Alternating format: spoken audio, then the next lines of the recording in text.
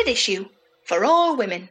Hello and welcome to episode 88 of the Standard Issue Podzine. I'm Mickey Noonan and I am very pleased it is officially jumper season. Two fat ladies. Yes, if you've been playing Standard Issue Bingo, congratulations. There's more on Bingo later.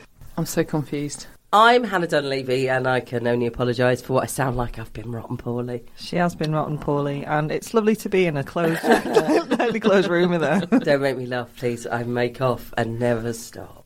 I'm Jen Offord and I've started impulse buying corned beef. Finally. Hang on, no, what I meant was, why? I don't know. I just can't get enough of it. Just want it in my life. What do you put it in? I thought this was like a Brexit thing. No. Just see it and, well, I'm going to have that corned beef. It's part of the appeal, the tiny key that you get, and you're like, will I get into the corned beef or will I not? No, sliced corned beef because I've tried that fucker. Right. And every time I've tried, the key has just fallen It apart. is nicer corned beef in that tin, though. It's very, very Is there hard such a thing to as nicer open. corned Yeah, Oh, yeah. corned beef's Corned beef good. hash is the stuff of dreams. beef? It's really not. Corned beef pie. Oh, yeah. Yeah. Love a bit of corned Oh, beef. but what about all that? Oh, no. No, the weak stomach just made a noise. Let's move on. Yeah. Later on, we chat to Sarah Raphael and Naomi Shimada about their mixed feelings around social media, how it's affecting all of our lives, and what and why is a Snapchat streak. Following the publication of her new book, Big Sister, Little Sister, Red Sister, I talked to best-selling author Yung Chang, and in Jenny Off the Blocks, I talked to sports journalist Carrie Dunn about her new book, Pride of the Lionesses, among other things. And brace yourselves, for disaster is imminent, and not just out there, in here too. As we say goodbye dystopia, hello full-blown disaster pick. And what else to start with but the towering inferno? But first, Me Too rumbles on, the pain gap, and what the hell's going on in the back of that Vauxhall insignia? It's time for the Bush Telegraph. Cue Sting.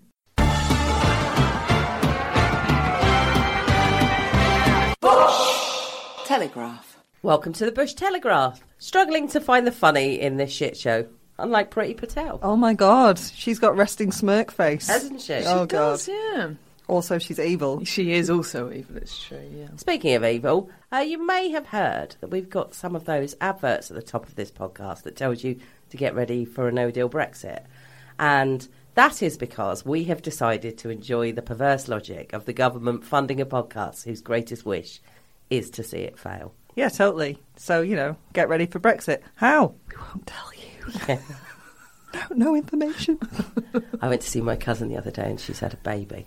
And so she's been in a bit of a, days of, no sleep and feeding and no sleep and feeding and all of that.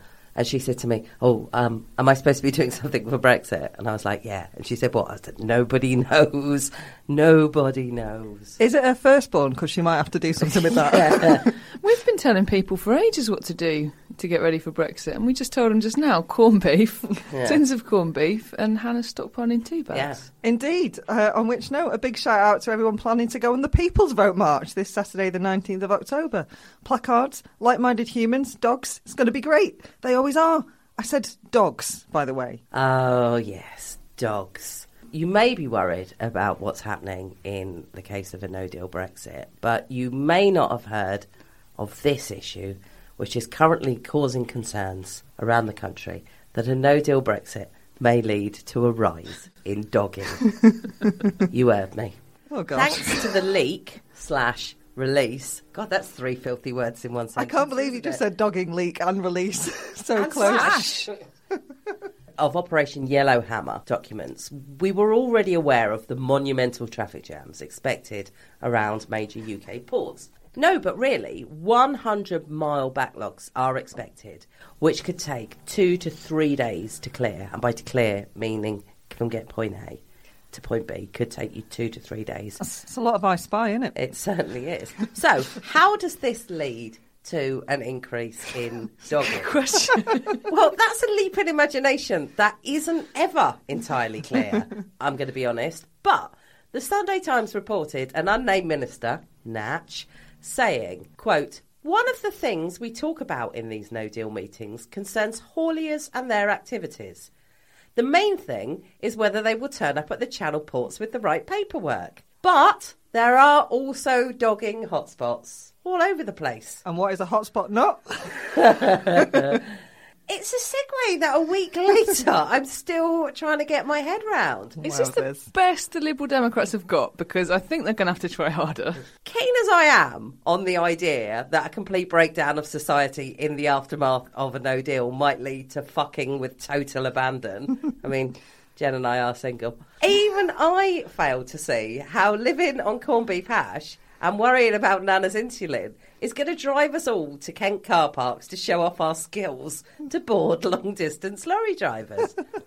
And equally tedious, though, 2 to 3 days in the cab of your vehicle might be, I struggle to think that any self-respecting European would trek across miles of fields to watch the head of a Medway Bowls Club going at it with Debbie from Argos Human Resources. But what do I know? I mean, it's clear this story is designed to distract from the very real consequences of leaving the EU in a childish shit fit. But it's worth bearing in mind, especially if your no-deal resolution is to show your chuff to more middle-aged blokes called Hans. Or if the queues get a bit long in your local Tesco superstore. Clean-up team to aisle 7, etc. Well, that's horrific. / a new theme park in Kent. So, dogging, right? I remember being with my mate and we were chatting about dogging, and she said, why don't they call it catting? Why is it always dogging? And I was like, what? And she said, well, that's how cats have sex as well. I'm like, it's not the position, darling. It's because people are taking their dogs for a walk and, accidentally stumble across people fucking in a car. I thought it was because dogs and cats invariably, actually, if you have them, stare at you weirdly while you have sex. No, it's because it was the excuse used. I'm just going to walk the dog. I thought it was just nothing. I didn't know. Well, what it was. you're both very welcome. Thank you. I'll pay that fact forward later, no doubt. Not later today, that sounded weird. So it's 2 years since the hashtag #MeToo movement exploded, imploded, and continued to, plode. Because, while it might not be making headlines at the moment, the movement very much rumbles on. In October 2017, stories in the New York Times and the New Yorker prompted thousands of women to come forward with their accounts of sexual harassment and assault against a wide variety of perpetrators, and they all came together under the hashtag #MeToo, a term originated by civil rights activist Tarana Burke. Zelda Perkins and Rosanna Arquette, whose accounts of sexual misconduct by professional spaffer at Harvey Weinstein kick-started the Me Too movement, have warned that the allegations against the film mogul are, quote, only the tip of the iceberg. More than 80 women have alleged sexual misconduct by the producer over a period of 4 decades, and Weinstein faces criminal trial in January 2020 for charges including rape and predatory sexual assault, all of which he's pleaded not guilty to. I've just finished reading The Incredible She Said by Jodie Cantor and Megan Twohey, who are the 2 journalists who broke the Weinstein story in the New York Times back in 2017. It is compelling stuff, which details many reasons to believe that there is still an avalanche of shit to land on men in positions of power who have abused that power. And yet, President Grab 'em by the pussy remains in the White House. Brett Kavanaugh was nominated to the US Supreme Court, and our own filthy piece of toe rag appears to be made of Teflon. Did you see that photograph? Of the boob? Yeah.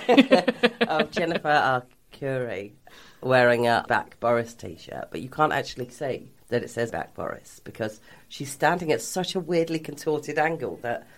You know when I had that T-shirt with John Lewis's face on it and it made him look deformed because of my massive tits? It looked like the Elephant Man. Yeah, it's kind of that. And, yeah... It's horrific. And he's having a good old gorp, isn't he? Yeah, she's got a hand on his back. I'll Google it. Much as I would have liked to have talked at length about Wagatha Christie in this week's News Roundup, turns out there's been some more important, albeit depressing news for women this week. Although I can't deny it is depressing that anyone would want to read about Colleen Rooney's flooded basement. Not a euphemism, not even a real thing, as it transpires. I know we're not officially talking about it, but I'd just like to tip my hat to Wagat, which I enjoyed thoroughly, and Colleen Rooney. Look, there was some lovely stuff happening. Absolutely lovely there stuff. absolutely It was. is the greatest use of a ... I have seen for a very, very, very long time. I'm even going to forgive the fact she used way too many dots for an ellipsis, which is called a ... because there's 3 dots, guys. Yeah. It was beautifully done. The storytelling. It was ... Beautifully done. It was. Anyway, in news that I don't think is going to surprise anyone around this table. Around this ... table. Or indeed any of our start talking about this. I probably need to stop that now because we're going to get serious, guys. A survey published last week revealed that 1 in 4 patients with secondary breast cancer had to visit their GP 3 or more times before they were diagnosed. That means an advanced form of the illness which has spread through the blood to create secondary tumours in other parts of the body, at which stage it is incurable. Charity Breast Cancer Now, that is a weird name for a charity, isn't it? What do we want? Breast cancer, when do we want it? No. Have they just accidentally put a W on and it should be breast cancer? No. No, it's Breast Cancer Now, which Okay. makes it sound like a women's weekly magazine or something. Anyway, Breast Cancer Now said there needs to be more awareness of the very fact that the disease can spread to other parts of the body, and those going undiagnosed were missing out on treatments which could improve their quality of life. There's a full list of symptoms of secondary breast cancer on the Cancer Research UK website, but Breast Cancer Now found that just 13% of the 2,100 secondary breast cancer patients they surveyed hadn't even been told by GPs what symptoms to look out for. 4 in 10 said their symptoms were not taken seriously. A spokesperson for the Royal College of GPs said symptoms could be hard to interpret because they're vague in the initial stages, which I think is always what you want a doctor or trained medical professional to tell you. But anyway, I don't want to slag off the NHS because they do a great job and have increasingly limited resources, but this isn't just restricted to breast cancer. We've done a lot of interviews recently about the menopause, and I've spoken to a couple of people about endometriosis in the last couple of weeks, all of which you can hear on various podcasts we've put out, by the way. And it always seems to come back to the same thing. The problem starts right at the top in that the people awarding funding for research or the people doing it are men and so have less interest in women's health issues. And that trickles right down to society and the way women's pain isn't taken seriously. And I kind of feel like there must be enough information about this out there now for it to be so obvious that it's a problem.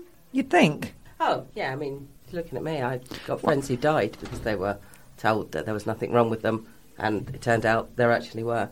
Yeah. And going back to those interviews we've done with women about the menopause, just women living with symptoms for... One woman had lived with it for 27 years because no one had told her that it could be this or sent her for the right blood test. And I get what you're saying when GPs are saying that symptoms are vague in the initial stages. And of course that is a worry, but why isn't it higher up on their sort of... It could be this card. Well, it's like Lucy, when I talked to Lucy about endometriosis the other week, it took her 10 years to be diagnosed, and I think like the average is about 9 years to be diagnosed for endometriosis, which is just like a ridiculously long amount of time, during which things can go like quite seriously badly wrong for you.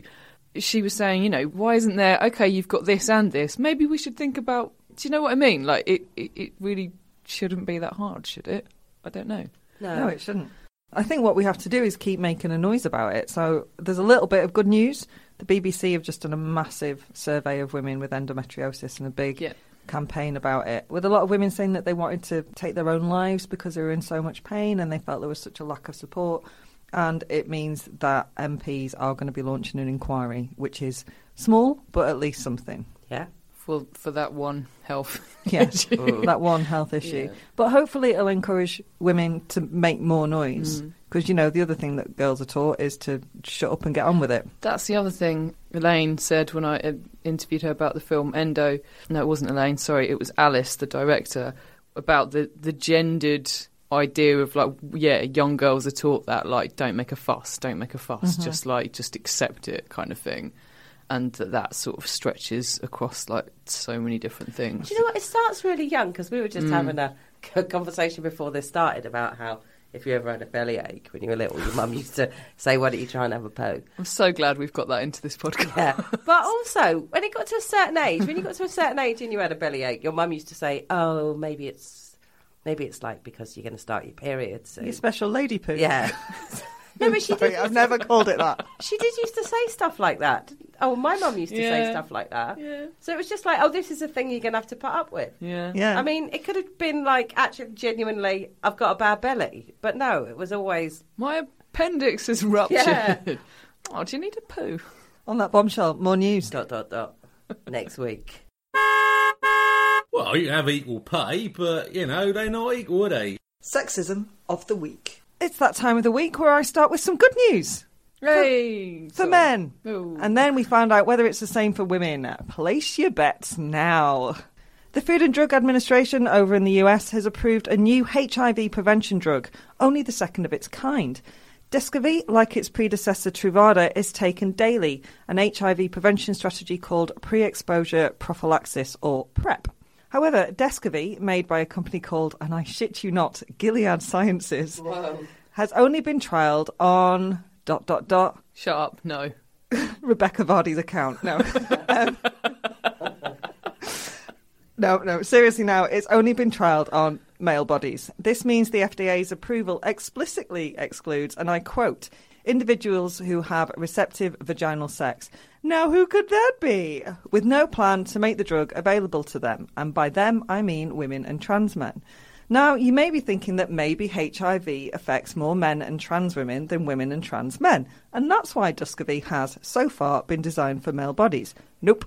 Let's go over to the excellent Caroline Criado Perez's must-read book on the gender data gap, Invisible Women.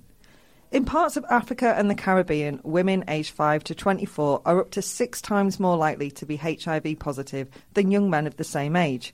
We also know that women experience different clinical symptoms and complications due to HIV, and yet a 2016 review of the inclusion of women in US HIV research found that women made up only 19.2% of participants in antiretroviral studies, 38.1% in vaccination studies, and 11.1% in studies to find a cure. Now, company officials have said that the FDA will, in fact, require Gilead to study Descovy in women, and Gilead is considering a trial in Africa, which, slow hand clap, because the additional information there is that 84% of the original trial participants were white. Oh, for God's sake. This is one of the things that made me really angry recently. Sam Gyimah, is that what he's called? Went from the Conservatives to the Liberal Democrats. Caused quite a kick-off by a number of Liberal Democrat activists who left because he had voted for or supported a proposition that said that there should be compulsory HIV tests for asylum seekers wanting to come to this country. Oh, yeah, I remember Something that. that they claimed was homophobic. Yeah. Which arguably is true. Nobody pointed out that in places like Africa, it's actually sexist to do that because women are more likely to be infected with HIV. When you consider that in certain places in Africa, rape is used as a weapon. Yeah. And in those instances, one man could infect a whole village of women. Also, it's dangerous for women because if women have HIV, there's an increased chance of passing it on to a child. Yeah. Child that they are carrying. And the other thing that the FDA's approval of this particular drug certainly looks like it's showing is exactly what Jen was talking about, in that it's just women aren't being accounted for, and that's why there's a massive pain gap. One of the early names for AIDS was 4H because it affected 4 groups, all of which start with an H when it first turned up. Mm-hmm. Homosexuals, heroin addicts, haemophiliacs, and Haitians, oddly. Yeah. And those groups predominantly, dominated. And, okay, yes, Haitians includes women, haemophiliacs includes women, heroin addicts includes women. But the group that was initially most predominantly affected was homosexual men. And therefore, I think that image has stuck in people's totally. brains that that's who gets AIDS. And obviously, it's a lot wider than that. Actually, on that note, if anyone is interested in the early days of the outbreak of AIDS, there's a really, really great book called And the Band Played On by Randy Schultz, which explains it perfectly. It's in my house. It is. It is. Is it because it's too heavy to bring? It's really heavy. You can't commute with it. And Hannah lent it to me just as I was moving house. I was like, thanks. But yeah, it's. I remember you spent a week getting well riled up. Yeah, made me very, very angry, that book, for all sorts of reasons. Fucking Ronald Reagan. ... Cunt. What are you doing on November the 18th? I'm thinking of, and I want you to brace yourself for this, Hannah, but I am thinking of talking to some men. Wow. Any Yeah. men in particular? Handpicked 3. Craig Parkinson. That's right. He of Unbuttoning and Buttoning His Jacket on Line of Duty and also the amazing Two Shot podcast. Nish Kumar. He of The MASH Report and General Funniness. And Mr. Joe Lycett.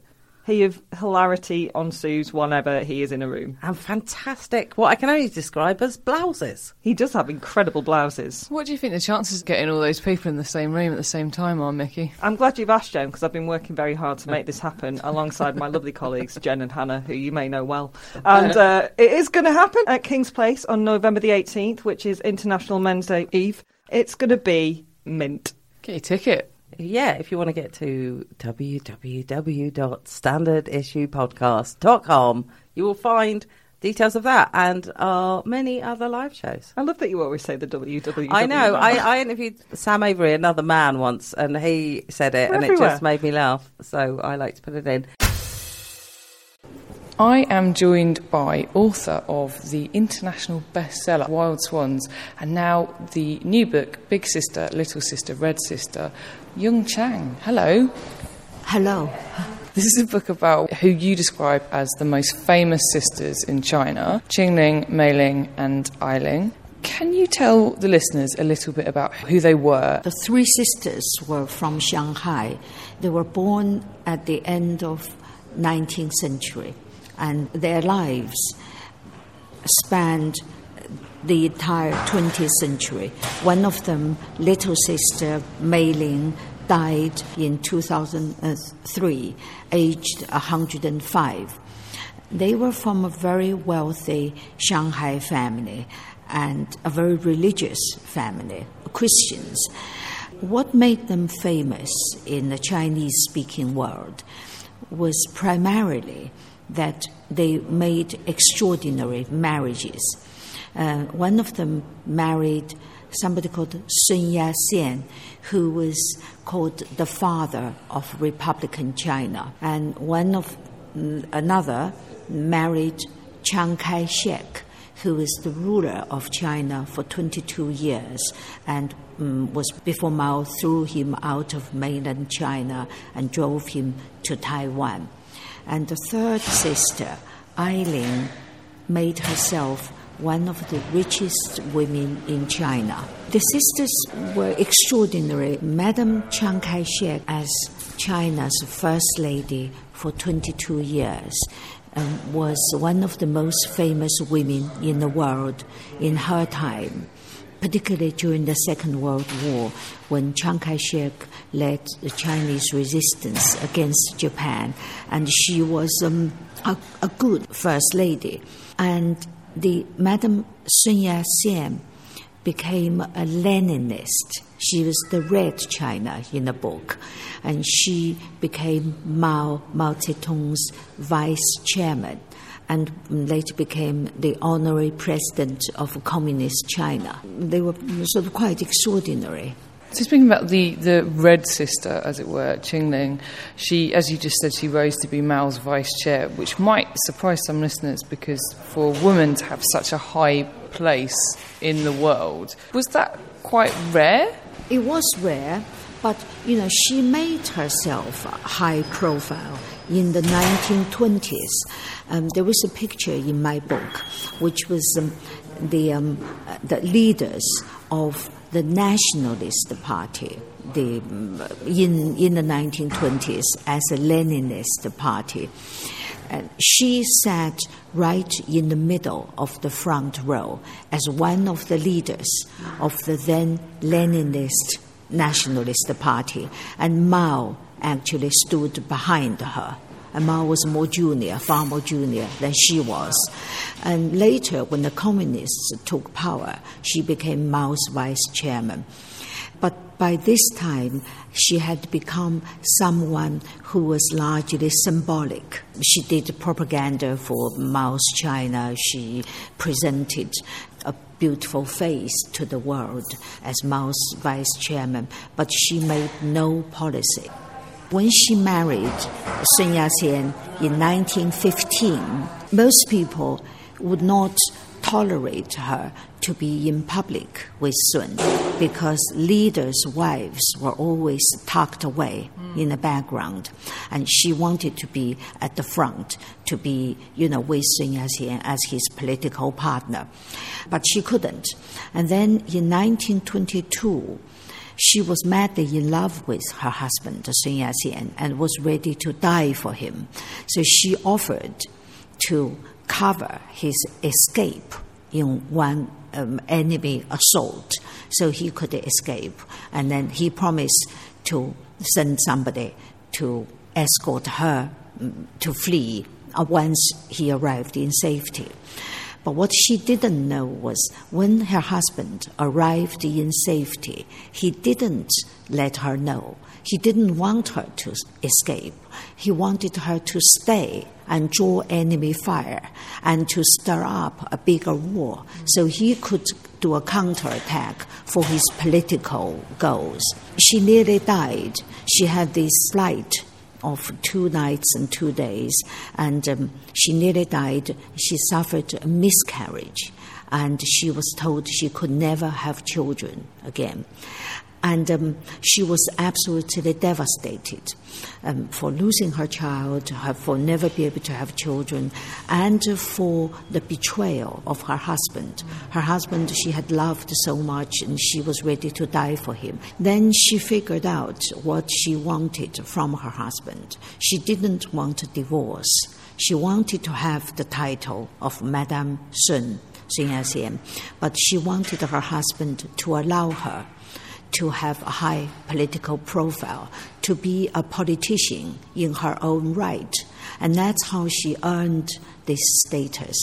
Her love for her husband died, but instead she was going to make deals. It's a sort of a product of the fact that her heart had gone cold. So she became more calculating in her relationship with her husband. The book is a massive, massive undertaking in terms of research. And especially given that the people you're dealing with are sort of world leaders, there's conflict, there's propaganda. How did you go about researching the book and making sure you had sort of accurate representations of the women? Well, you see, actually, this book is the easiest of all my 3 biographies, because after I wrote Wild Swans, I wrote a biography of Mao Zedong, and I wrote a biography of Empress Dowager Cixi, who was the first modernizer of China, and she brought China into the modern age. And for both of them, the research was much more difficult. For Mao, so much information has been suppressed. But for the 3 sisters, the research was a lot, I must say, a lot of work. But it was relatively easy because they were all educated in America. And Sun Yat-sen himself was educated in Hawaii as well. And Chiang Kai-shek had an intimate connection with America. So there were a lot of American archives. Chiang Kai-shek's diaries at Hoover Institute in Stanford. Chiang Kai-shek, ruler of China before Mao, he kept a diary for 57 years. Every day he wrote his diary. And in his diary, it was incredibly personal, surprisingly personal. And he talked about his relationship with his wife, Mei Ling, because it wasn't a straightforward relationship. There were many ups and downs, and it was fascinating. And the remaining archives. I love archive research, and I just enjoy discovering, these bits of information that brings revelations. Research has always been part of my writing, and I do it because I love it. While you're researching these sisters, did you find out anything about any of them that really surprised you? Well, I found a lot of things that surprised me, and the story I just told, and that was entirely new and quite devastating. And then there is Mei Ling's miscarriage, and Mei Ling's little sister also miscarried, and which left her childless for all her life. And the reason was she was married to Chiang Kai-shek. Chiang Kai-shek's political career had started with him bumping off a political opponent of Sun Yat-sen. So he had started his career with assassination. And throughout his career, he was pursued by assassins. And one lot of assassins got into their bedroom one night in the 1920s. So Mei Ling suffered a miscarriage as a result. And that was new for me. And a lot of that was in Chiang Kai-shek's diaries, which was relatively new addition to the materials about the three sisters. Did you have a favourite sister? I started to write about these three sisters, actually feeling rather indifferent to them. I didn't start with feeling strongly about them. And this book is actually the most distant to me emotionally, because when I wrote about Mao grew up under Mao, and then the Empress Dowager Cixi started with a curiosity because she had such a bad reputation, and yet when I was writing Wild Swans, I discovered that she had banned foot binding. You know, the thing that tortured Chinese women, including my grandmother, for 1,000 years. And, I had started with wanting to find out. There was a strong personal urge. And whereas for a long time I resisted writing about the sisters, I had wanted to write about Sun Yat-sen because he was a program setter like Mao and Cixi, and he was a kind of a bridge between them. And the sisters they weren't policy makers like Mao and Cixi. And then during the research about Sun Yat-sen, I realized how relatively uninteresting this man was compared to his wife and her sisters. And then in the writing of the three sisters, from all my research and writing and so on, I found perhaps Mei Ling, little sister, Madame Chiang Kai-shek, is somebody with a lot of admirable qualities.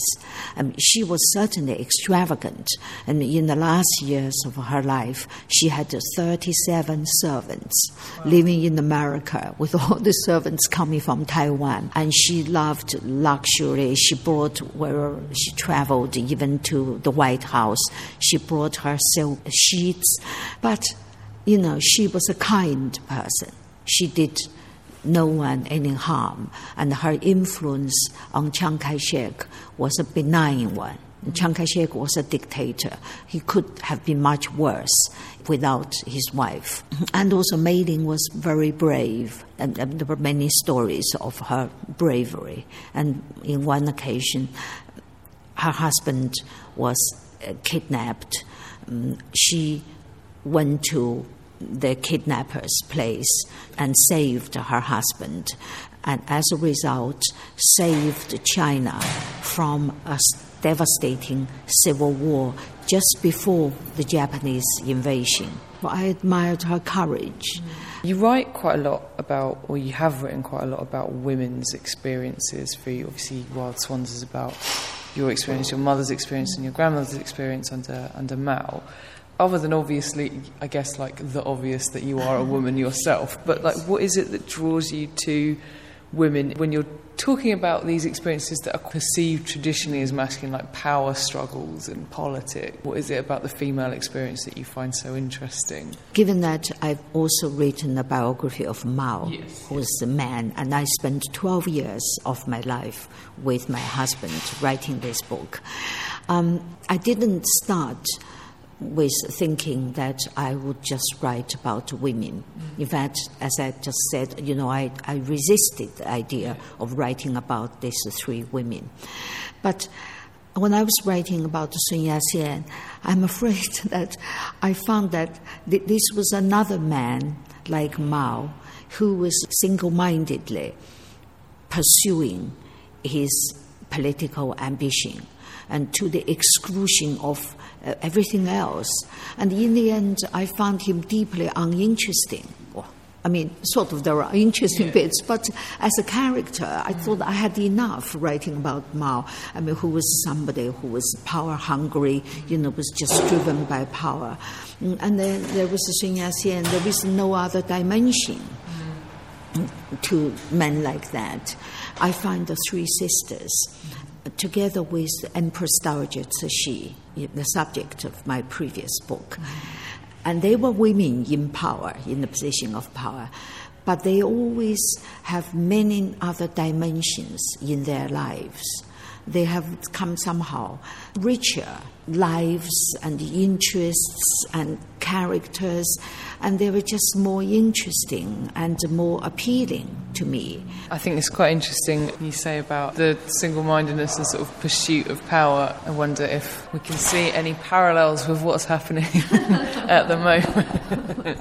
But maybe let's not dwell on that. The book is published on October 17th, and you've got a book tour which you are about to start as well. For example, you're going to be at the London Literature Festival on the 19th of October and various other places all around the country.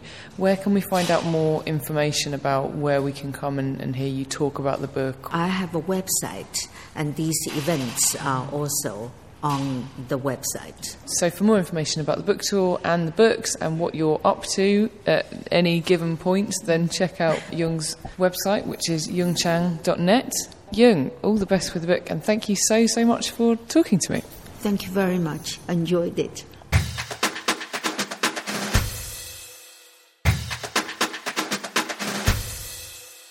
Hello. You may or may not, and if you're not, you certainly should be, a regular attendee at our live events where we chat to brilliant women about all sorts of everything. And there's a lot to be said for having that kind of general chat, but there's also a lot to be said for some focus. And we have got an event that is going to be a TV special, because 2019 has been a pretty cracking year for TV in general, but there's been a bumper amount of great stuff created by women in particular. And we want to celebrate this by talking to some very exciting and hardworking women in the TV industry. When are we going to be doing this? We're going to be doing this on November the 10th, which is a Sunday. And where are we going to be doing this? Well, thanks very much for asking. We're going to be doing this at a brand new, exciting theatre in Soho called The Boulevard, which is beautiful. And we would, of course, love you to be there. So, check our website, www.standardissuepodcast.com, for more details about this event and all of our forthcoming live events. Hello, Hannah and I. Hello. Hannah. Oh, there she is. Are joined by model and activist Naomi Shimada and Refinery 29 editor-at-large Sarah Raphael. Hello. Hello. Hi. Sorry, I've got a mouthful of shortbread. Naomi is basically bang on standard issue trend. She's got a cup of tea and a biscuit. She's having a lovely time. And insisted on grabbing it and making it for myself. So, Women's, you have combined your talents and outlooks to write Mixed Feelings, Exploring Modern Life and the Internet, One Discussion at a Time, which is a pretty self-explanatory title, really. So what made you want to write this, and why did you decide to write it together? We met each other in Paris. Naomi works on the front end of the industry. You know, she's public facing, and I've always worked on the back end, as we call it, in websites. Never not funny. I'm in the back end. She's on the back end. We have kind of different experiences due to our work and our lives, obviously, but a lot of shared feelings. You know, our jobs both bring us into contact with a lot of women all over the world. And the more we spoke to people about these issues, people just have so many stories that they want to share and so many anecdotes and kind of often really deep traumatic experiences as well. And we felt it was the right time to have a book that talks about all these issues. We didn't necessarily want to offer answers. We just wanted to have an open conversation and to kind of let people know that wherever you are in the world, if you have an iPhone and you have social media, you're probably going to be feeling a number of the emotions that we talk about in the book. Yeah, it's a juicy topic. Everyone has something to say about it. As a generation, well, we fall into millennial bracket, but, you know, the internet is what has shaped our lives in every way, whether it's the relationships we have, intimate ones, our friendships, whether that's using apps like Tinder or, you know, using Instagram, how it's affected our work, how we spend our free time, how we think about our bodies. It's the lens that we look at ourselves constantly. But that lens and our feelings towards them often happen in isolation. They're on our phones, in our rooms, they happen in private, and they're these feelings that make us feel often very alone because we in that moment, it feels like you're the only one it's happening to. It's weird, isn't it? It offers that connectivity to the world and yet can make you feel incredibly isolated. Yeah, it's like this huge community in this huge universe. But like you said, it's sometimes the most isolating place in the world. There was a study recently that said, a YouGov study that found that millennials are the loneliest generation at the moment, which, they are the first generation that got social media, that, it's a social network. It was intended, so they said, to bring people together, and it has in many ways.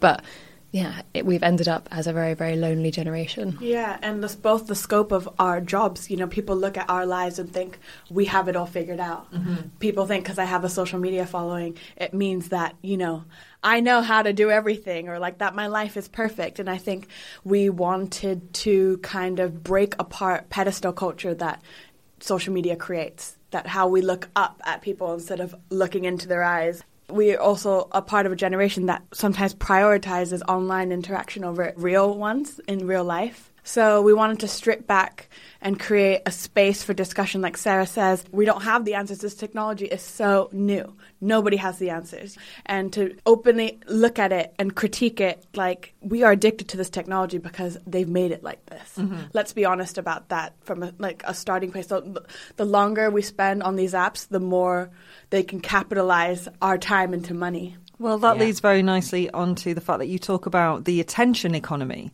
Could you explain a little bit about what that is? So the attention economy is, I guess, still quite new kind of terminology, but exactly tying that into what we just spoke about, how the longer they can hold, the gods that be at the Silicon Valley gods, the longer they hold our attention, the more they can capitalize on it. I think that's what we reference a lot in the book, how, we have to remind ourselves that social media in this format is an app that just increases the effects of capitalism. The more they make us feel like we don't have enough, the more we will buy. The ideas of success and our goal systems that are modeled from social media. Like on Instagram, success seems like it has a formula of what it looks like, for example. Yeah. Mm-hmm. It's that holiday, it's that outfit, it's it's popping bottles, it's whatever. But it's perfection. Yeah, well, that intense need for perfection in every aspect of our lives. Yeah. Perfect partner, perfect looking children and matching outfits. Like it's the Kodak moment on crack. And it makes us feel less than. By the attention economy, we specifically mean that our attention span is gone. We are trying to sell an actual book that people will have to actually read, but so many of us are doing less and less of that because our attention span does not hold anymore. Because everything's so exciting now. I think, the word teenager's been around since, how long? I think like the 50s is when it first started. Yeah, I think it was like late 50s, 60s, Yeah, and that was when this whole kind of teenage culture began. And now teenagers have so much to do. There's so many options, and it's all so tempting. They have like 5 different apps. They have Fortnite, that game that everyone's obsessed with. They have at their fingertips all these different filters and Snapchats and like streaks and TikTok videos, and there's so much content and so much entertainment that there's kind of no real need necessarily to go and meet up with your friends or to do the slow things like reading that you may have done before. And as well, I find when I spend any time with teenagers, because I do now, because my friends' children are now teenagers. And your nephew. And my nephew's a teenager. Is actually getting them to concentrate on one thing. Mm-hmm. Like, we're actually playing a game here or we're watching a film, so why are you also on your iPad and doing this? Just do one thing at once, because that's how you do something properly, by just doing the one thing. And they want to get off it. Of these things hold our gaze, the more financial gain there is for people who own the apps. Are you telling me that Facebook, Instagram and Twitter are not charities? This is it's brand new information. Have you seen that the former Google design ethicist, his name's Tristan Harris, and he's quoted a lot in the long reads about social media and the design. And he talks about how social media apps are designed using persuasive psychology, which is gambling psychology, basically. So it's like a slot machine. So when you open Instagram or any social media app, you pull the content down, and he compares it to pulling down the lever in a slot machine. And then you get some content, and either that content will make you happy, like it's a picture of your friend looking happy and it's nice, or a dog, which is my favourite thing to look at on the internet. Yeah. Love them. Or you get something that makes you feel bad about yourself. So, people have compared it to Pavlov's dogs in terms of like it's a varied reward system, and you don't know what you're going to get, but that's what makes it so addictive, because you keep going back wondering whether you're going to get a good thing, if it's a bad thing, then the next time you might get a good thing, and it's just this constant, feedback loop. Is it the same odds as gambling in that you might feel like you're on a winning streak, but sooner or later you're just going to end up homeless in a ditch? Yeah, I think We will feedback from the trenches. Maybe this it is. space. You go on Twitter, you see 3 positive tweets, and you leave. Yeah. It's just I've done well. So teenagers and the attention economy is really interesting. So they are all obsessed with this thing called Snapchat streaks. Have you heard of that before? I've heard of Snapchat. Is this naked Snapchat? That's what streaks means to me. Are they going on cricket pitches with Snapchat? So streaks is when you have like a number of friends basically who you send streaks to. So a streak is any piece of content, but it's a picture. You might have like 130 people who you're in touch with every day, and you send them a picture every day. But you have to send them a picture within 24 hours, and they have to send you one back. Otherwise, your streak disappears. Well, like chainmail Yeah, almost. where's Roy? This is a record breaker special. Teenagers, they're obsessed with sending these streaks, and the idea of losing the run of streaks that they have with their friends is devastating. So when they go on holiday, for instance, they will employ their cousin or their friend to keep up their streaks, because losing it is a big deal. If you've had a Snapchat streak with someone for 138 days, which it will register and tell you how many days you've been, then you get a little cup, and then you get something else, and then it gives you these emoji rewards. And if you lose that, it has an impact on how they see their friendship with that person. Like but the a pictures status they're symbol. sending them is like a picture of a wall. Because they have so many people to send content to, they'll take a picture of a white wall or a door and send it to 136 people. And then that person they send it to will take another picture of a door, send it back to them. And that's the communication. But it's considered a friendship. Is this why teenage pregnancies are down? That is literally watching paint dry, isn't it?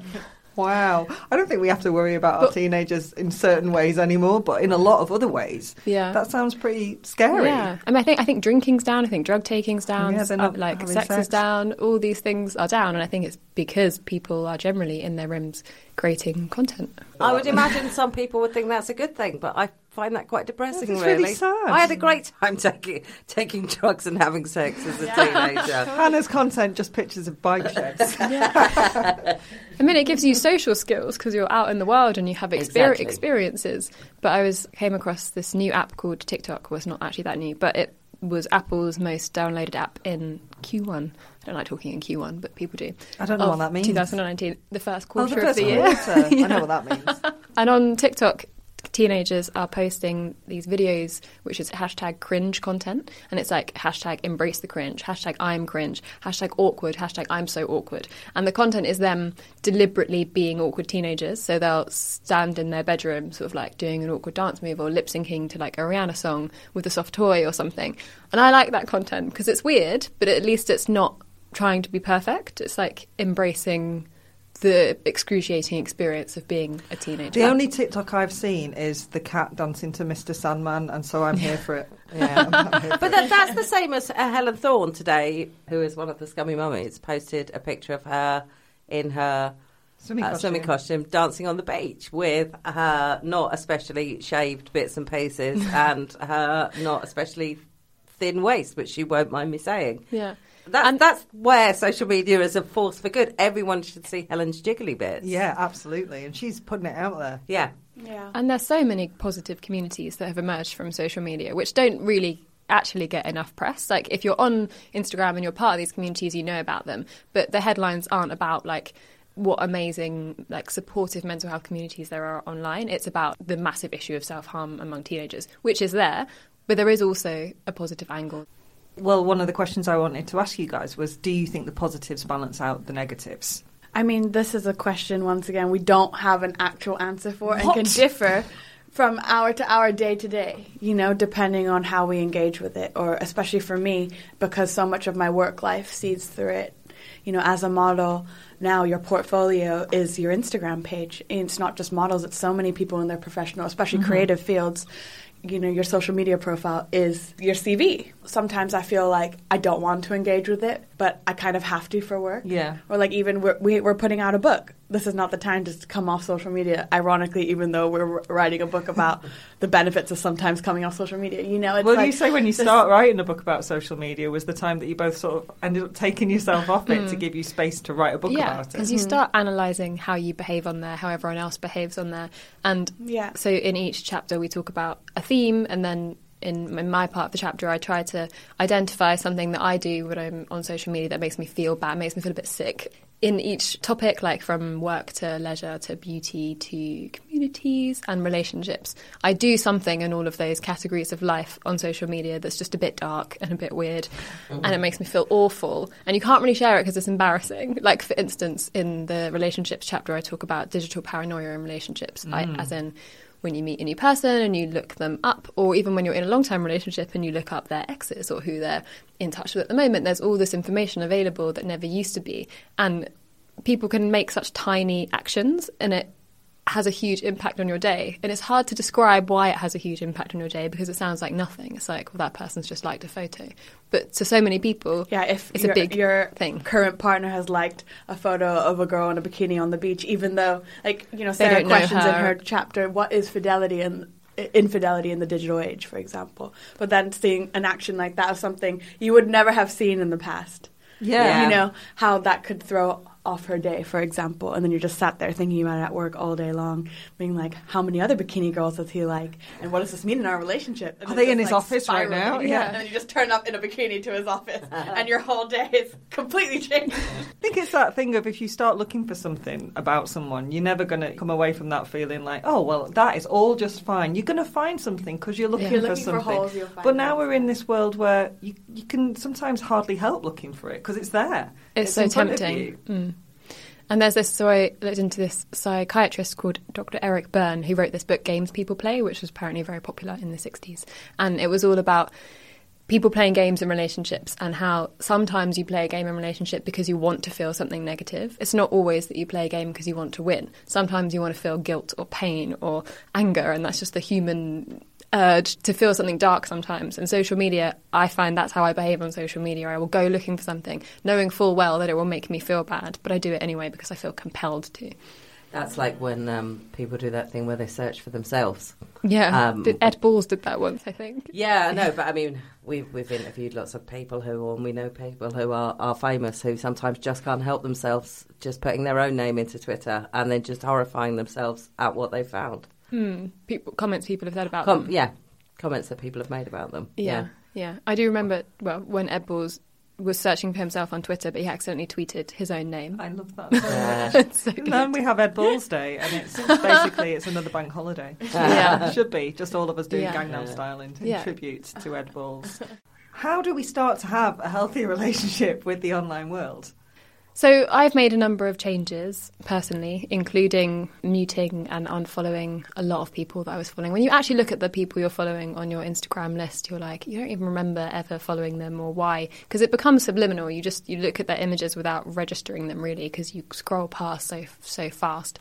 I have a set of criteria now, like, have I met that person?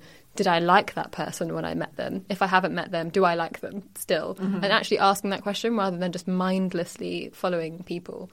And then I've also stopped taking selfies, which sounds like the most millennial thing to say. But the average millennial will take 25,000 selfies in their lifetime. I haven't taken that many because I hate how I look in selfies, but then it's like the addiction. It's like the gambling. You pull it down and you get content. You flick up your camera on your iPhone and it's like an instinct. You start taking a photo of yourself, and you see people do that all the time, and that's a new behaviour for this generation.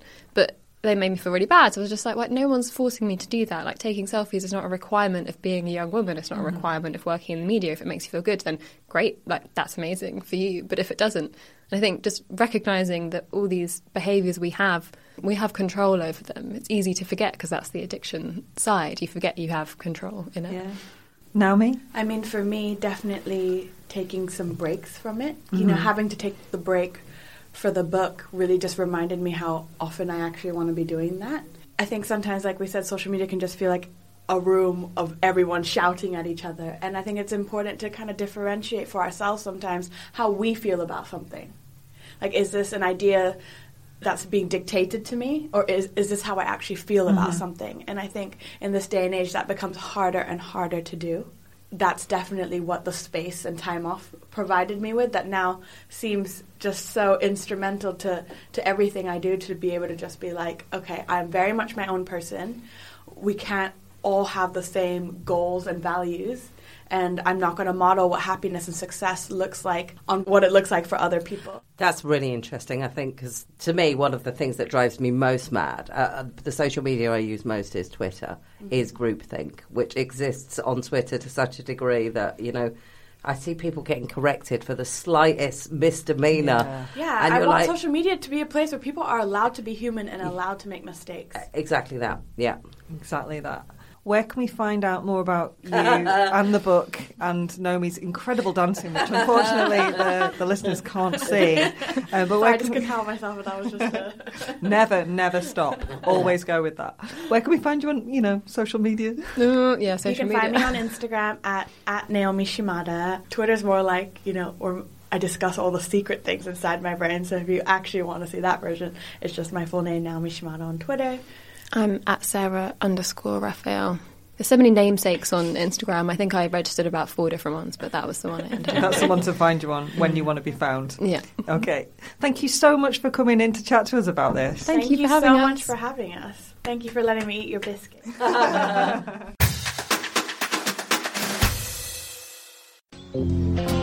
You play ball like a girl! Go on, do one, kid. Jenny off the blocks. I'm joined by Carrie Dunn, author of lots and lots and lots of books, but now the new book, Pride of the Lionesses. Carrie, hello. Hello. Yes, my book is out. I'm so excited. It's literally out. I'm at the launch. The actual launch. We are here at the actual launch. My book is out in a shop. People are buying it. It is a very fun evening.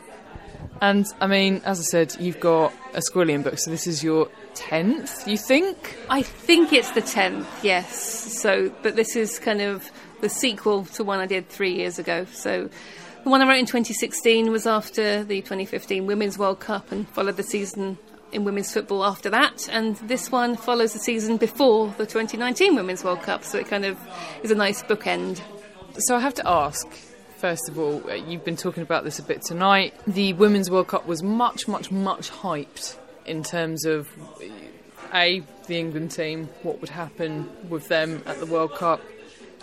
Unfortunately, not what we'd hoped, but also in terms of what it would do for women's football. So, do you think it has been this like great thing for women's football that we were sort of hoping it would be, or do you think it was a bit of a damp squib? I don't think any tournament in the history of football could live up to the hype that was put on this year's Women's World Cup, because, well, particularly in England, there was so much expectation on the Lionesses. There was this thought that they would win the tournament. I mean, if you'd asked me kind of 18 months ago, people did ask me 18 months ago, and I thought, yeah, they had a chance in 2019. But as things transpired, I mean, the performances in the group stages from England were not what I would have hoped from a team that was going to win a tournament. I think probably 4th place was fair. But yeah, now we're kind of looking at kind of the impact, and I've talked about this evening, as you mentioned, this idea that the Lionesses have been inspiring a generation. And that's very difficult to measure. It's difficult to quantify. And also, we're not going to know whether this sparked a generation until this generation has grown up, really. So we're kind of in for the long haul with women's football. Yes, these big showpiece occasions might go some way to encouraging people to watch the sport or perhaps take it up. But we're not going to know whether it's a long-term benefit until we're looking a couple of decades down the line. I suppose one of the things we'll be looking at, and one of the things that's been in the press like just constantly over the last few weeks, and again we've talked about this tonight as well, is the attendance at matches. So we've talked about how it's nice to go to big stadia, you were saying, which must be the plural of stadium, which it never occurred to me before, Carrie. And also, it's easy to go to a stadium of your local team, and I think you've got to be realistic about it. Obviously, you can't justify those spaces if you've got less than 2,000 people going to a match. But Phil Neville said in the last week that he thought the club should be filling out those little stadiums first. What do you think about that? I mean, it's not often that I say I think he's absolutely right, but I think he's absolutely right. I mean, I really think that the women's game needs to prove that it can consistently attract an audience. And I think there has been kind of a little tendency, which I think is great, when the men's clubs open up the big stadia, to let the women play there. And it is lovely to go along and get kind of 30, 40,000 people. Yes, fantastic. They're not coming back the next week when you're back at the Little League. you're not building up a consistent fan base. And that is one of the key things that women's football in this country needs to sort out. We need that consistency, because that is all that is going to ensure future generations of fans coming along and financial stability in the current day. So yeah, I think focus on kind of regularly attracting 2,000. Yes, it's lovely to get 40,000 because it's a nice day out, but if you can get 2,000 week in, week out, that's your starting point, and then you can start thinking about maybe getting to that big stadium more often.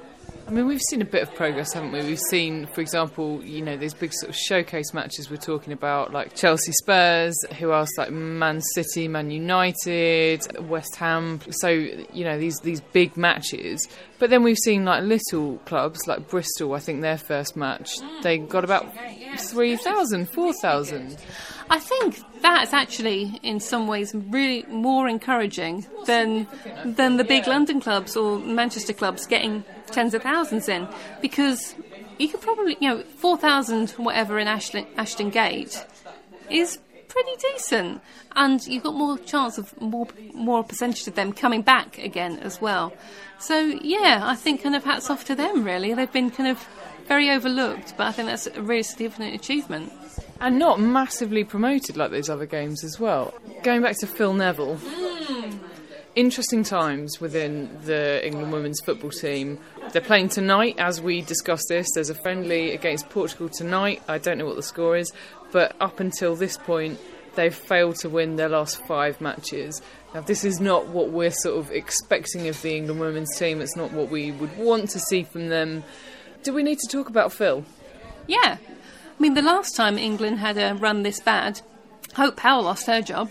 So, then I think there needs to be questions asked. And I think, also interestingly, Phil Neville's boxed himself into a little bit of a corner. He threw such a hissy fit about the 3rd, 4th place playoff during the World Cup, saying it was a meaningless match, it's not worth anything, he doesn't really care about it. Which was outrageous in its own right. But if you said that, OK, then you're saying that you should be winning friendlies, He can't say that these friendlies don't mean anything. He can't be expecting people to turn up to these matches at Wembley, for example, against Germany next month. Oh, it's a friendly, I'll put out any old side and it doesn't matter if we lose. Sorry, his expectations are higher than that now, and he's helped hype that.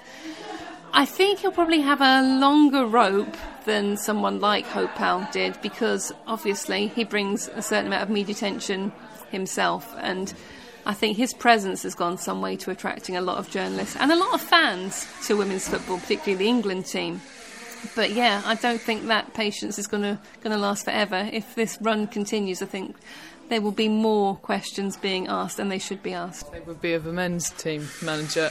If not Phil, who would you like to see as the next England women's manager? There are so many women coaches I would love to see in post, but I can't see any of them wanting to take the job, because I just think it's just so much of a stress. There's so much work in the public eye. They wouldn't have so much control over it as they do at the club level. So someone like Laura Harvey over in the US at the moment, someone like Emma Hayes, who, everyone wants Emma Hayes.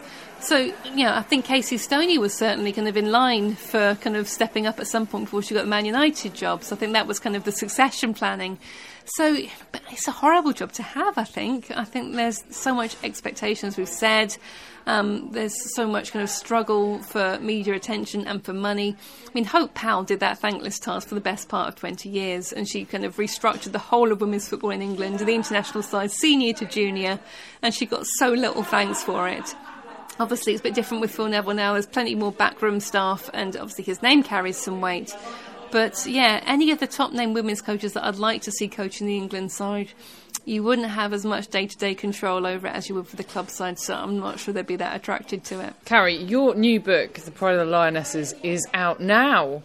This very second, in a bookshop near you or an online retailer near you, now. And where can we follow you on the social medias? Oh, on the Twitters at Carrie Sparkle, but I'm also on the gram now. I don't really understand it, but follow me on there and explain it to me. It's at Carrie Sparkle 123.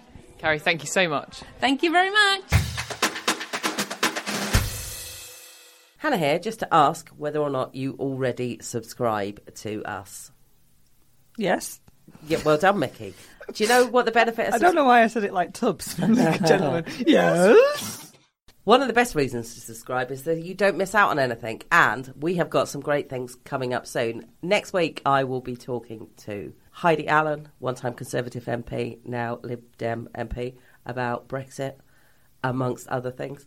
I'm going to be talking to comedian Sophie Duker about being one of the first women of colour to be nominated for the Edinburgh Comedy Awards. And I have also been on the phone with Greenham Women Everywhere, which is a project to gather first-hand accounts from women who were at Greenham Common, all of which are very interesting. So if you want to make sure you don't miss out on any of those interviews, plus the many, many that both Mick and Jen have planned, press subscribe on that place that you listen to your podcasts. I thank you. Access to the precious things.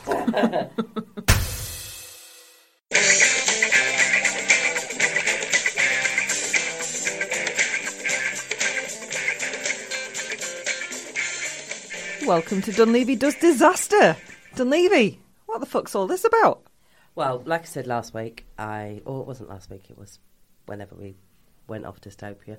We are living in a dystopia, but who knows? A couple of weeks we might be living in a disaster film. Plus, Jen doesn't like violence, so we were getting nowhere fast with dystopia. So I thought we could stop and watch some big budget stuff. You've stopped my transformation into a teenage boy. Yeah. I think it's Well, for the maybe best. not, actually. Okay. Maybe not. Because a lot of this is kind of falls into the same category, doesn't it? I'm not sure there will be much Arnie, but in the same way there was a lot of Arnie in Dystopia, I think you're going to find a lot of Will Smith in this sort of stuff. I'm not willing to do an impression of Will Smith. And also, where we saw a lot of Paul Verhoeven, we will see a lot of Roland Emmerich, I would imagine, in this, because it is a certain sort of film. So I thought we'd have a look at disaster. Plus, I quite like disaster films. I watched a lot of them when I was little, because the heyday of the disaster film was the 1970s. Went out of fashion a bit after the 1970s. Came back, there was a massive 90s revival of it. I'm sorry, I'm distracted because Jen just undid her trousers. She did. My belly button piercing is rubbing on my waistband. Okay. Any excuse. But September the 11th kind of put the end to disaster films temporarily. Well, maybe not temporarily. It's been around 20 years. They've never been quite revived, but I would imagine there will be a revival of them soon. Where are we starting?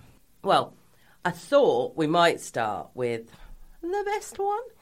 We were going to start with the Poseidon Adventure. It's actually harder to track down than I thought it might be. Yeah, you need to work on that time machine so we can go back to a Sunday afternoon in 1974. Yeah. So what I'm going to do is buy it on DVD or something. And outrageous. And we can all go to someone's house and watch it.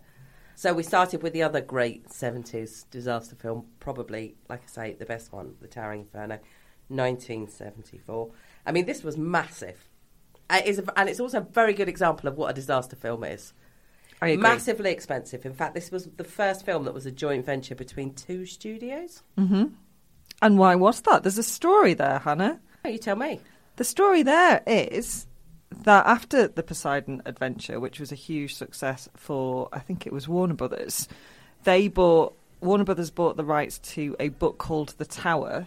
Yeah. And Fox bought the rights to a book called The Glass Inferno. Yeah, and they were going to go up against each other, which would have pretty much cancelled each other out. Oh, but like instead, a Volcano Dante's Peak. Exactly, kind of thing. exactly. Or an Armageddon and what's the other one? Deep Impact. Deep Impact. Guys. Guys. So, yeah, they decided instead of going head to head, they would collaborate and make this monster. Jen, you watched it? I did watch it, yeah. Had you seen it before? I had never seen it before, no. Mick? I had seen it before, but I watched it again. All 12 hours of it. Yeah, it's very, very long. It's a long one. It is a slow burn. Hey. Yeah, I liked it. I thought it was good. Yeah, I mean, it's indisputably, I think, probably one of the best ones. It has an absolutely crazy cast. Oh my God, the cast is insanely. Wow. I mean, there's the famous story about who got the top billing on this. I don't know if you've ever heard this, because obviously it stars Steve McQueen and Paul Newman. Can you imagine if it also starred Vicky McClure and Martin Compston and Adrian Dunbar? Like, is that his name? Yes. Yeah, just all of those amazing eyeballs. Yeah. Wow. Yeah. So, Steve McQueen is not in this film per minute as much as Paul Newman. Here's leading Paul Newman to think that he was probably the lead actor. Steve McQueen was under the impression he was the lead actor. There was much to-in and fro-in who was going to get lead billing. If you ever see an original poster for the Tower of Inferno, you'll see one is on the left, one is on the right. The one on the left, which makes you... That's where your eye goes to. Which your eye goes to first, which makes you think is the lead guy, is actually lower than the one on the right. The one on the right is higher sneaky, up, which is very closer to sneaky. the top, suggesting it's the lead. Clever, eh? But great cast otherwise. William Holden, Faye Dunaway, and we could talk for a few hours about how fucking beautiful I was Faye going to Dunaway say, is. Oh my must God. be awful looking like that. What an affliction. Just, it's even her limbs. She's got beautiful limbs. Yeah. She's incredible. Ridiculous. Genuinely. I don't know. I think she's pretty hot anyway, but I think she really excels herself in this. She's just stunningly. Yeah. Also, Fred Astaire, just knocking around. I'm just watching it going, when's he going to dance? When's he going to... Ah, there he is. That little dance. And You of didn't know course... it was Fred Astaire? No, I didn't. Okay, Richard Chamberlain. Evil Richard Chamberlain. Two Roberts, Robert Vaughan and Robert Wagner. Lex Luthor's in it. Dabney Coleman. O.J. Simpson. Yeah, he's in it as well. O.J. Simpson. I thought he was better than I thought he was going to be, to be honest. I don't think I've ever seen him act before. Well, I mean, he was the head of You never security, so that's an odd choice, but there you have You've it. never seen the Naked Gun films? No, mate. Oh my God. It's not for me. Oh, well, you're missing out, and you're going to be upset when we get to Airplane. Yeah. If that's not for you. Disaster films quite often work on a superlative. You know, I think this basically comes from Titanic originally. You know, the irony is the biggest unsinkable boat sank. So it's always the biggest, the fastest, the longest, the whatever. And in this case, it's the tallest. The tallest building ever made, 138 stories. It's going to be a disaster, isn't it? And that is said a lot. In fact, many areas of this feel like it's a film made post-September the 11th. With the incredible respect it shows firemen throughout.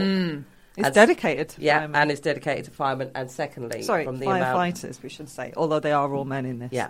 And secondly, in the amount of times that firefighters in it give their opinion on how likely a disaster is in a major building. Bit of choice dialogue.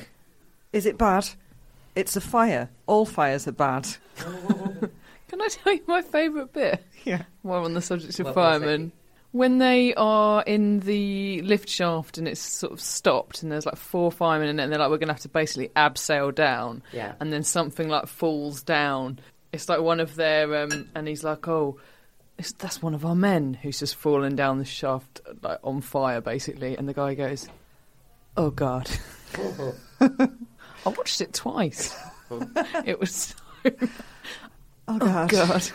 So, yeah, what's happened here is William Holden, who's the guy who's built the tower.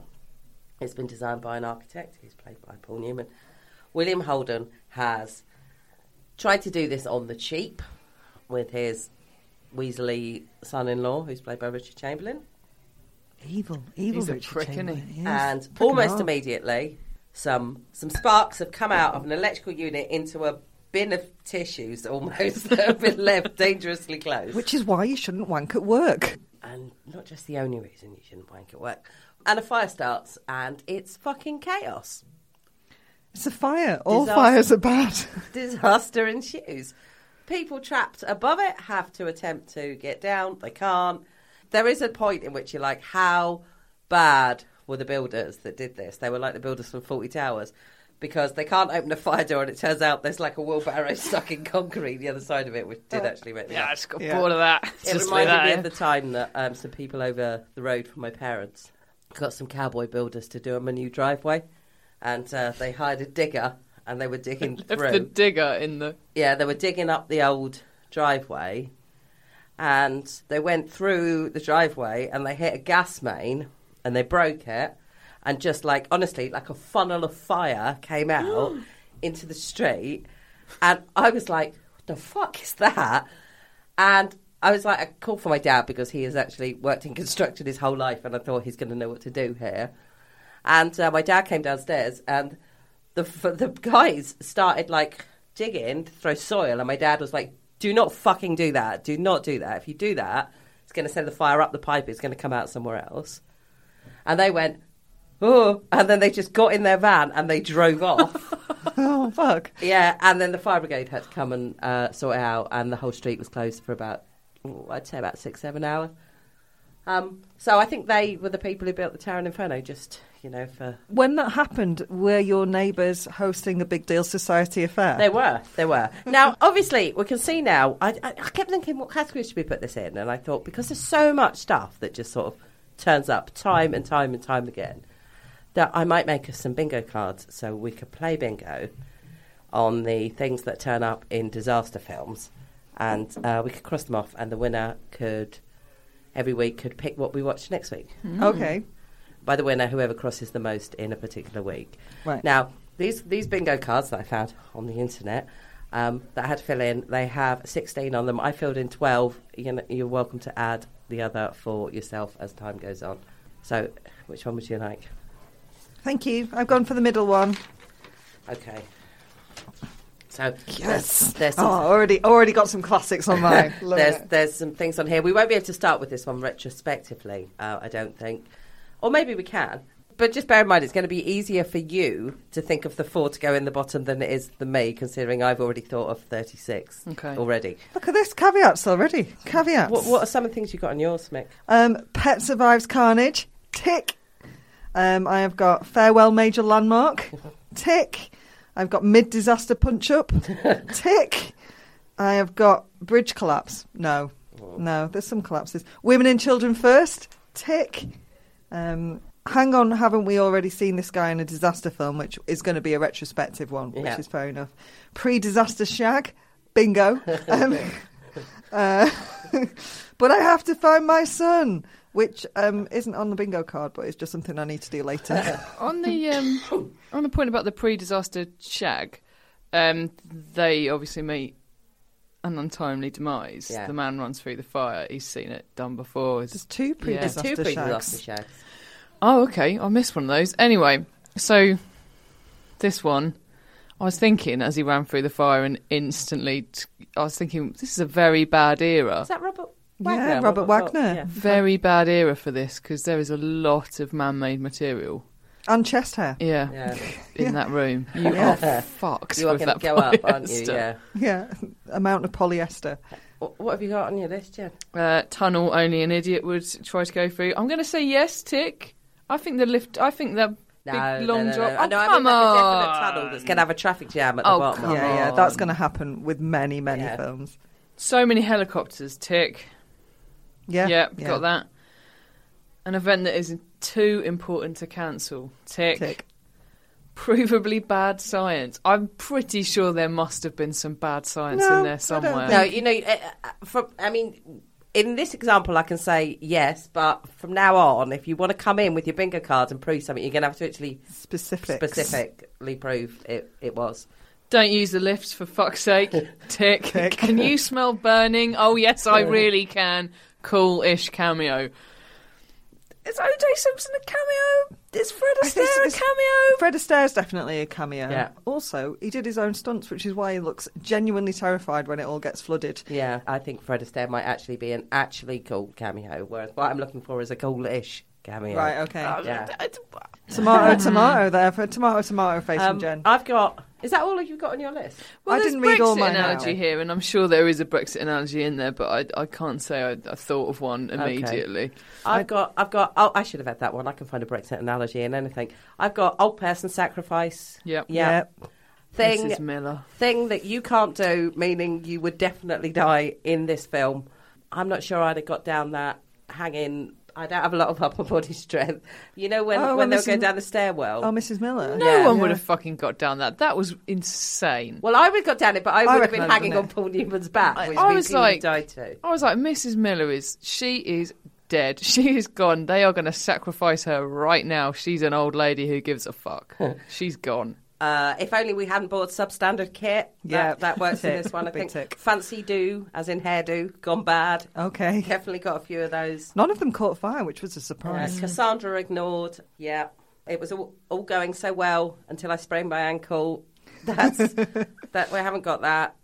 Or a Shane start or adopt brace position. So I haven't actually gone very well on my form. But I made one note on the Tower in Inferno. and that was, there isn't a plan that can't be royally fucked up by the addition of people. Yeah. They have so many great ideas, and then people rush a helicopter, people rush a lift. It's like, people, calm the fuck down. I did wonder, in the end, the final action that they take to sort of, couldn't they just have done that a bit earlier? Well, I think that was supposed to be the last resort, wasn't it? Okay.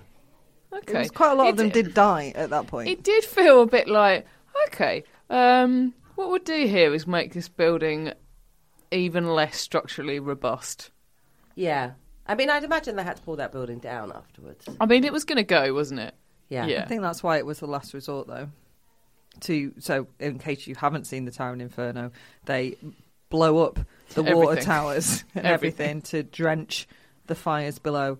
And all of the men, because, women and children first, all of the men left strapped to various bits of the party. Do you think you could have gone across in that funny little... Fuck off. That funny little sort of pulley system they had with the... What I liked about this film was... It's like a cable car, it was like the a world's cable most car that they dangerous made cable themselves. car. What made me laugh about this was how much they showed. Normally in things like this, they're like, oh, sling a rope over, it's fine. This, they were like, right, let's show them wrapping it round the column and then do a special knot here and then we're up under this thing and... Yeah, much more detail than they put into building the actual fucking tower. Yeah, exactly. Also, like Robert Vaughan, I think that death is spaffed. He just suddenly he's been like quite heroic. Yeah. He's been doing stuff. He's been helping out, even though he's a sort of slightly seedy businessman. And all of a sudden, Richard Chamberlain's like, "Fuck you, prick," and off he's gone. Yeah. No, he doesn't even get a scream. He doesn't even get a Wilhelm scream. No. It was very sad that they killed off ultimately the kindly Hispanic waiter. Barman Carlos. guy, yeah, that and in such a sort of rubbish way. What I found strange about it was when I watched it again. I mean, and I realised it was 1974, so I probably watched it in the 80s, the late 70s or the 80s, whenever it was on the telly. Mm-hmm. Obviously, I mean, I was definitely a kid. Was it look really old then? And it wasn't. It was actually relatively contemporary. I thought then. the effects were pretty good. Actually, I thought Yeah. they stood up quite well. I think it does stand up. It's got that sort of expensive swagger, but that's the problem with CGI. Now it's better. You can do amazing stuff with it, but now when you watch like with a lot of the dystopias, you were like, oh, what's happening? Like Arnie on Mars, like with his eyes popping out. You're like, oh. How do they do it then? Because the thing about Gone with the Wind, the big fire thing, in that they actually set fire to the studio because they were like moving to a new studio or whatever. So they actually did it. Which is why it looks so good. Yeah, they built 57 sets and burned them all down. Yeah. There you go. Is that the Brexit analogy? Yeah. Boom! Cross it off. Okay, so, I don't know. How many people... Who gets to pick what we do next? How many did you cross off your list? I don't... 1, 2... Can I ask for a slight definition of ironic death? Well... I don't think there was one. I don't think there was one, was there? I'm sorry, I don't think there was one. No. I mean, there was a bad guy death because Richard Chamberlain died, obviously. Yeah. But he didn't, like, slip on his own ego or anything. Right, okay. I reckon I've got 5. Although there was a little bit of dispute over the cool-ish cameo, so possibly 4. I've got 6. I think I've got 6. Oh, Okay. I've got Pre-Disaster Shag, Pet Survives Carnage. Technically, you've got 2 pre-disaster shags, so maybe that. Oh, There you go, you win. Yes. Okay, so Actually, I'm going to argue that was a mid-disaster shag. which one? The one that Robert Wagner had. Yeah, but they weren't aware of the disaster. No, that's a good point. I always said I wanted to die in bed. That was that one, wasn't it? Yeah. Yeah. She just runs around screaming. Which, I mean, in fairness, I'd probably do if everything was on fire Yeah, too. you had to take that back, didn't you, love? Yeah. I would like to watch Airport. Airport? Yeah, purely because then I want to watch Airplane. Yeah. Isn't that a documentary with Jeremy? That's the one. No, not that one. It's a Burt Lancaster movie. Okay. About an aeroplane disaster. Right. It's set in an airport, Jen. Okay. Okay, well, I'll see if I can track us down a copy of that. But, I mean, it's purely because I really want to watch Airplane. Yeah. Which I own and know nearly off by heart. So I'm very excited.